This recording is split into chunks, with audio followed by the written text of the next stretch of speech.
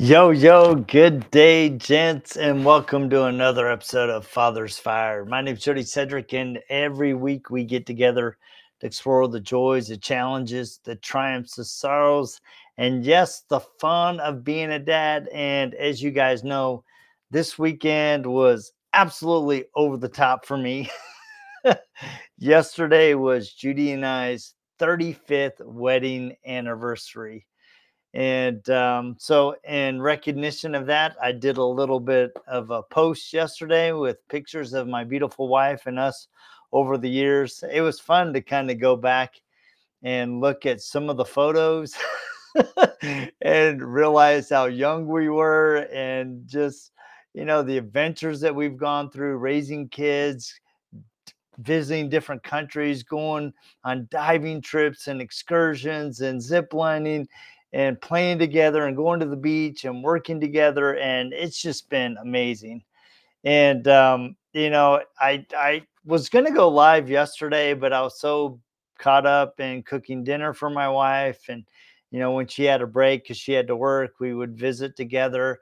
And it was just a great day to connect, to remember, to think about all of the things that we've done together, and to really just kind of bask in the last 35 years. It's interesting because I was having a conversation with my youngest brother, and I said, it's interesting. It's been 35 years, and even now, when my wife walks into the room, my heart still skips a beat. I mean, it just does. And it's because, Judy and I have been very poignant, very purposeful in maintaining and nurturing and developing our relationship over the years. I mean, we've had a lot of learning to go through, especially this guy. And I want to give a mad shout out of appreciation to all of you who liked my post, made comments, wished us happy anniversary. We feel the love, and just want to thank you. But I got a private message from somebody, and it really got me thinking about what is the secret to making it 35 years. And in this message, this person sent me a very kind and thoughtful text message that said, "Hey, Jody, man, I really, really appreciate what you and Judy have built over the years. I watch from afar and I see how you guys interact with each other. And I just love the way that I see you guys love and support and lean into each other." And he said, it's interesting because, when I was married, I felt like I had more of a burden than having a friend like I see that you and Judy have in each other. It was like we never really grew together, and it was like being married to a sea anchor. And I know that there are a lot of relationships that really struggle. They are trying to figure out how they mesh. They're not sure if they even still love each other. They almost in some respects become strangers to each other. Yeah, they come home, they say hi, they take care of the kids, they go through the emotions, but they're not going through the emotions of really being connected as a couple. And so it really got me thinking about what are the secrets, or what are the things that I've learned along the way that might help you guys who are 1, 2, 5, 10, even 20 years. Because even, I've seen people who have been married 20 years, and all of a sudden, their kids move out, they discover that they're really strangers to each other, or they've known it all along, but they've been doing it for the good of the kids. And then as soon as the kids get out, they're separating. And honestly, whenever I see this, it really, really breaks my heart because, I see all of the culmination of years and years of trying to work through things or just tolerating things. And it it just really made me go, all right, what are the things that Judy and I have, or what have I learned along the way that might be helpful to you? So number one, so I have 10 things. And obviously there's more than this, but these are the 10 that I thought that I would share with you tonight. So number one, you have to be continually in hot pursuit of your wife. You guys have heard me talk about this in the past, but somewhere along the lines, we get married, we have kids, we get working, and somewhere along the lines, we kind of stop pursuing each other. We stop making each other feel like they are the center of our world. And you cannot lose perspective of that, right? When you were younger, you were trying to work, trying to go to school, you were trying to figure it all out, you were straining to make rent payments. None of that's really changed except for maybe you've added kids to the mix. But back in those early days, you figured out a way to make her feel like she was the center of your world. Number two, little things matter. I mean, little things really compound. And I think a lot of times, people wake up and they're facing divorce and they're like, man, I'm just not sure what happened. Well, if you really go back and you look at it, it was the thousands of little things that you did consistently over every single day that led you to this situation where all of a sudden you're strangers to each other, you've fallen out of love, and you're trying to figure out, am I going to invest in this relationship? Am I just going to walk away and start over? And the little things do matter. And sometimes you may be at the very edge of what you think is your relationship, and you can make the decision to reinvest in the little things. In fact, I had a really good friend that I was talking to back at Mobile Tech Expo, and he's like, man, Jody, he goes, I really understand what you've been saying, because me and my wife, we were struggling, and you consistently told me, look, dude, it is the little things that make a difference. So I would start to come home and go, hey, sweetheart, why don't we have ice cream and let's watch Netflix, or let's make some popcorn and grab our daughter and let her be part of our date night. And he goes, I can't believe how the little things have made such an impact on every aspect of our relationship. Number three, and we men and women can be um, we can be verbal terrorists. Let's be honest. When I was younger, I took great pride in being a verbal terrorist. I could cut you to the core with the things that I say. And I think a lot of times we say things in sarcasm, and they are really hidden attacks on that person. So remember, number three, sarcasm can cut the heart, and it can make someone feel small. It can make them feel unappreciated. It can make them feel less. It can make them feel diminished. It can make them feel like you don't really love them. So be careful in how you use sarcasm. And me and my family, we are very playful. So I have to be cognizant of how I say things, because the tone and the way that we and the timing of when and how we say things can really cut to the core. And over time, that continual sarcasm can really cut to the heart and cause somebody to fall out of love with you because they don't feel appreciated and seen and loved by you. Number four, you guys hear me talk about this all the time. You got to have a date night. I mean, you got to be religious about a date night. I can probably count on all 10 fingers how many times Judy and I have missed a date night in the last 35 years. I mean, we just have always been very purposeful. Now, because of some of the dynamics during our journey as a family, there was a period of time where we actually could not leave the house because our children needed so much emotional stability and support and strength from Judy and I that we could not leave the home. So we got creative and we started having date night the in the privacy and the safety and the loving of our master bedroom. And dude, we had some amazing date nights.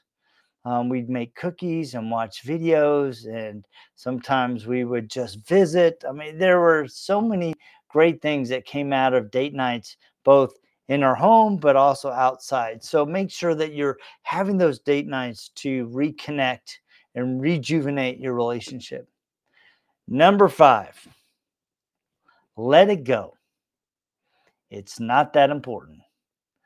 I mean, how many times are you guys in the heat of an argument, or even you're not even in an argument? Sometimes you step in and your wife says something that she doesn't mean to be snarky. Her mindset is over here, and you came in and you interrupted her train of thought and what she was doing. And so she kind of snaps out in impatience towards you. And vice versa. You do the same thing. You're over here, you have your attention on the game, and your wife comes in, asks for help, and you get really short with her. A lot of times we let those kind of situations fester in our heart, and we allow them to build on each other, and we keep revisiting them over and over and over instead of just letting it go, because it's really not that important. Maybe in the moment it felt like it was, but if you step back and go, all right, is this response really in relation to something else that is going on in our family? Or is it something that I've done? Right. And being authentic with yourself and going, you know what? Yeah, I was not at my best. I need to apologize, and I need to do better at controlling the way that I respond verbally and tonally to my wife in this situation. So remember, let it go. It's not that important. And the relationship is far more important by how you nurture and care for it. Number 6, you need to be the protector of her heart. Um, and that means in the way that you speak to her, and also the way that you speak about her to your friends, to your family, to your siblings. I mean, would you allow your children to speak to your wife the way that you speak to her and in the tone that you speak to her? I imagine some of you would not allow that. You would view that as disrespectful. So why do you not see your same disrespect in the same light that your children give it to her? So be a protector of her heart, and the way that you speak to her, the way that you speak about her, not only in with your family and friends, but also in your own head. How are you talking about your wife in the privacy in the walls of your own mind and in your own heart? Are your words about her in response to her, are they kind and gentle and loving? Or are they dark and cutting? Are they judgmental and unkind? Because sometimes the way that we're talking about our spouse and our heart is a direct reflection of how we treat theirs. So be the protector of our heart. Number 7, be present. Look, guys, just because you're at home doesn't mean you're present. I mean, how many of you come home from a difficult day? You come in, you drop your stuff at the door, take your shoes off, barely hang up your jacket. Well, let's be honest, you drape it on the couch, and then you walk down, turn on the game, and you just plop in the chair and ask when's dinner ready. Instead of coming home and going, all right, whew, today was a tough day.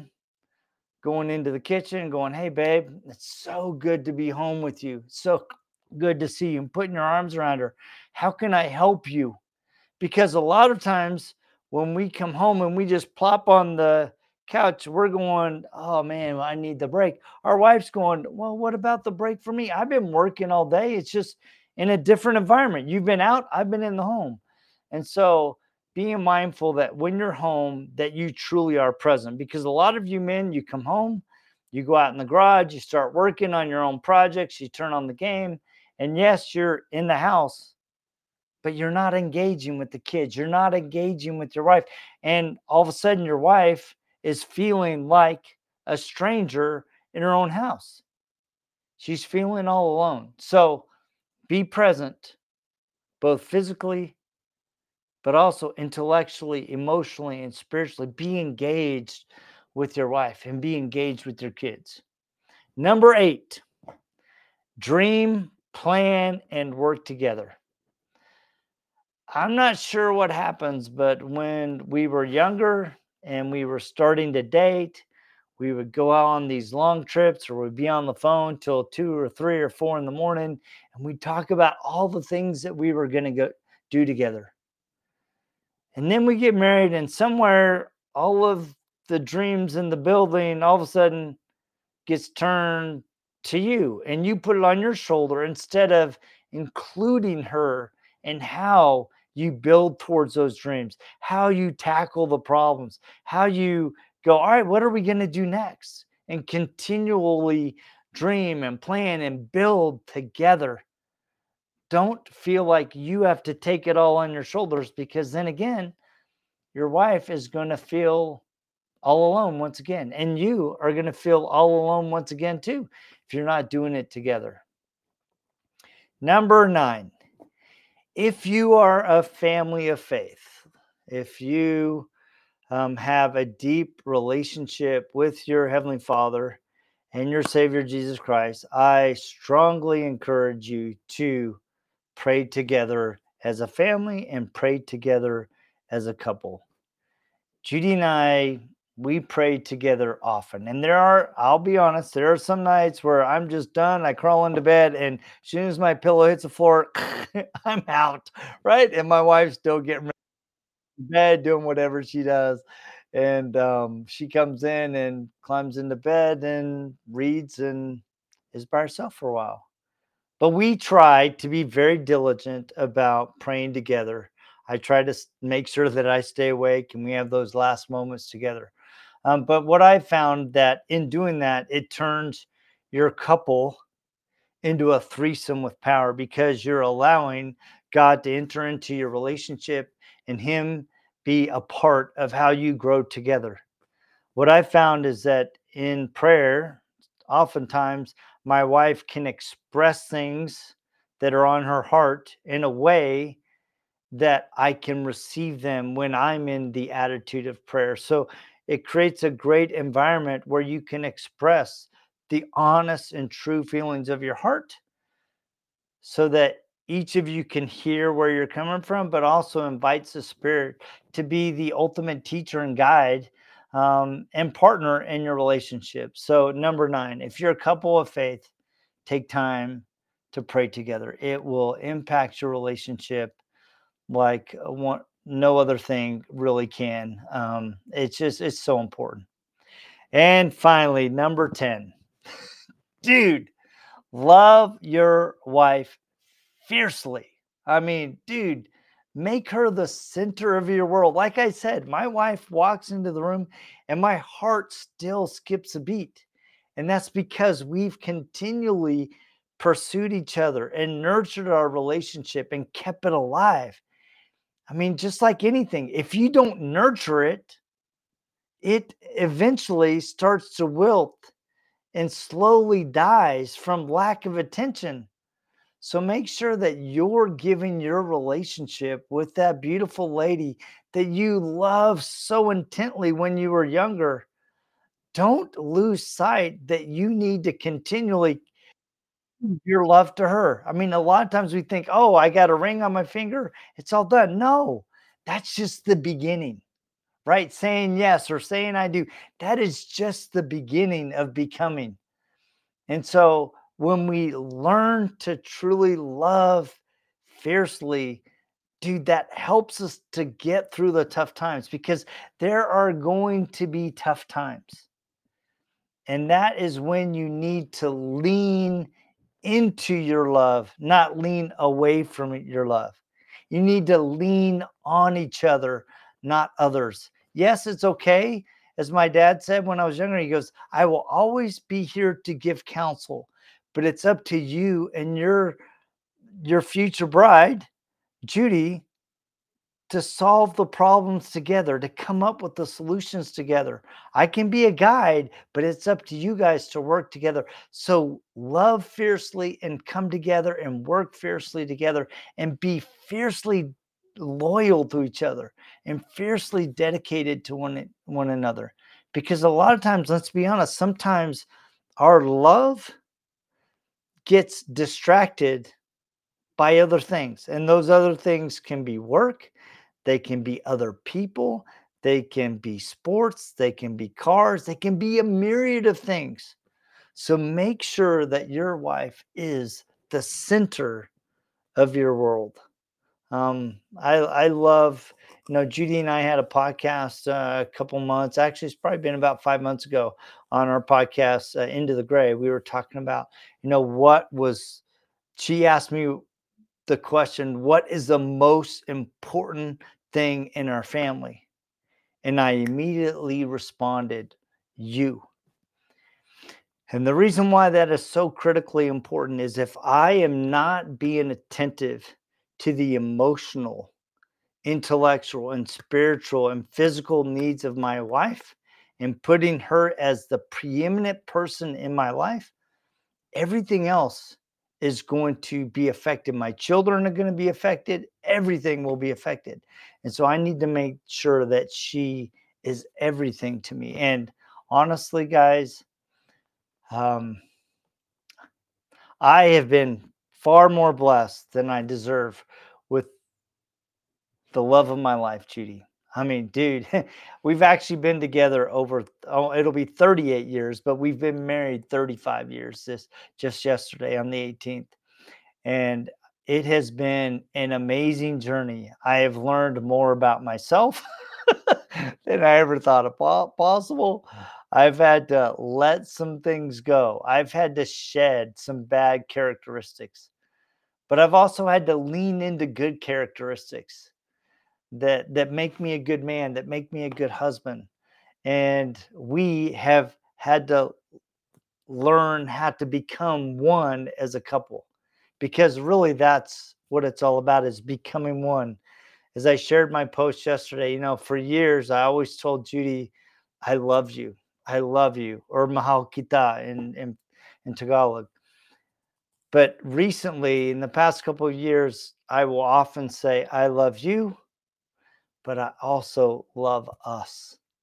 And I hope that you have the kind of relationship where you can say, I love you and I love us. And if you don't have it today, I hope that you will be blessed with it, because it is an amazing thing when you truly have a partner, when you truly have someone that will walk with you, that will cry with you, that will laugh with you, that will play with you, that will travel and be adventurous with you, who will struggle with you. That is a huge blessing. Um, and it comes at a cost. It comes at a cost of being fiercely loyal and dedicated to each other, of being forgiving when forgiveness is needed, and even when it's not needed, maybe not deserved. But dude, when you have a forgiving and loving heart, amazing things can happen. So I hope that if you're in a relationship, that these 10 things, that you can look at them and go, all right, how can I do better? And if you're hoping for that relationship, that these 10 things will serve as kind of a blueprint that you can adapt into your future relationship. So anyway, guys, thank you so much for tapping in every week.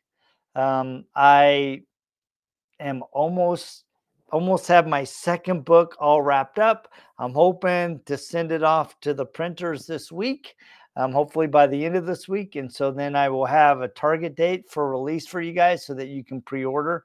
But it's really, really exciting to me. It's been a journey of love, a journey of faith, because it is about faith, and how I think we oversimplify faith and really talk about some real world examples of how faith can be challenging and how we need to become more than we are to really tap into faith.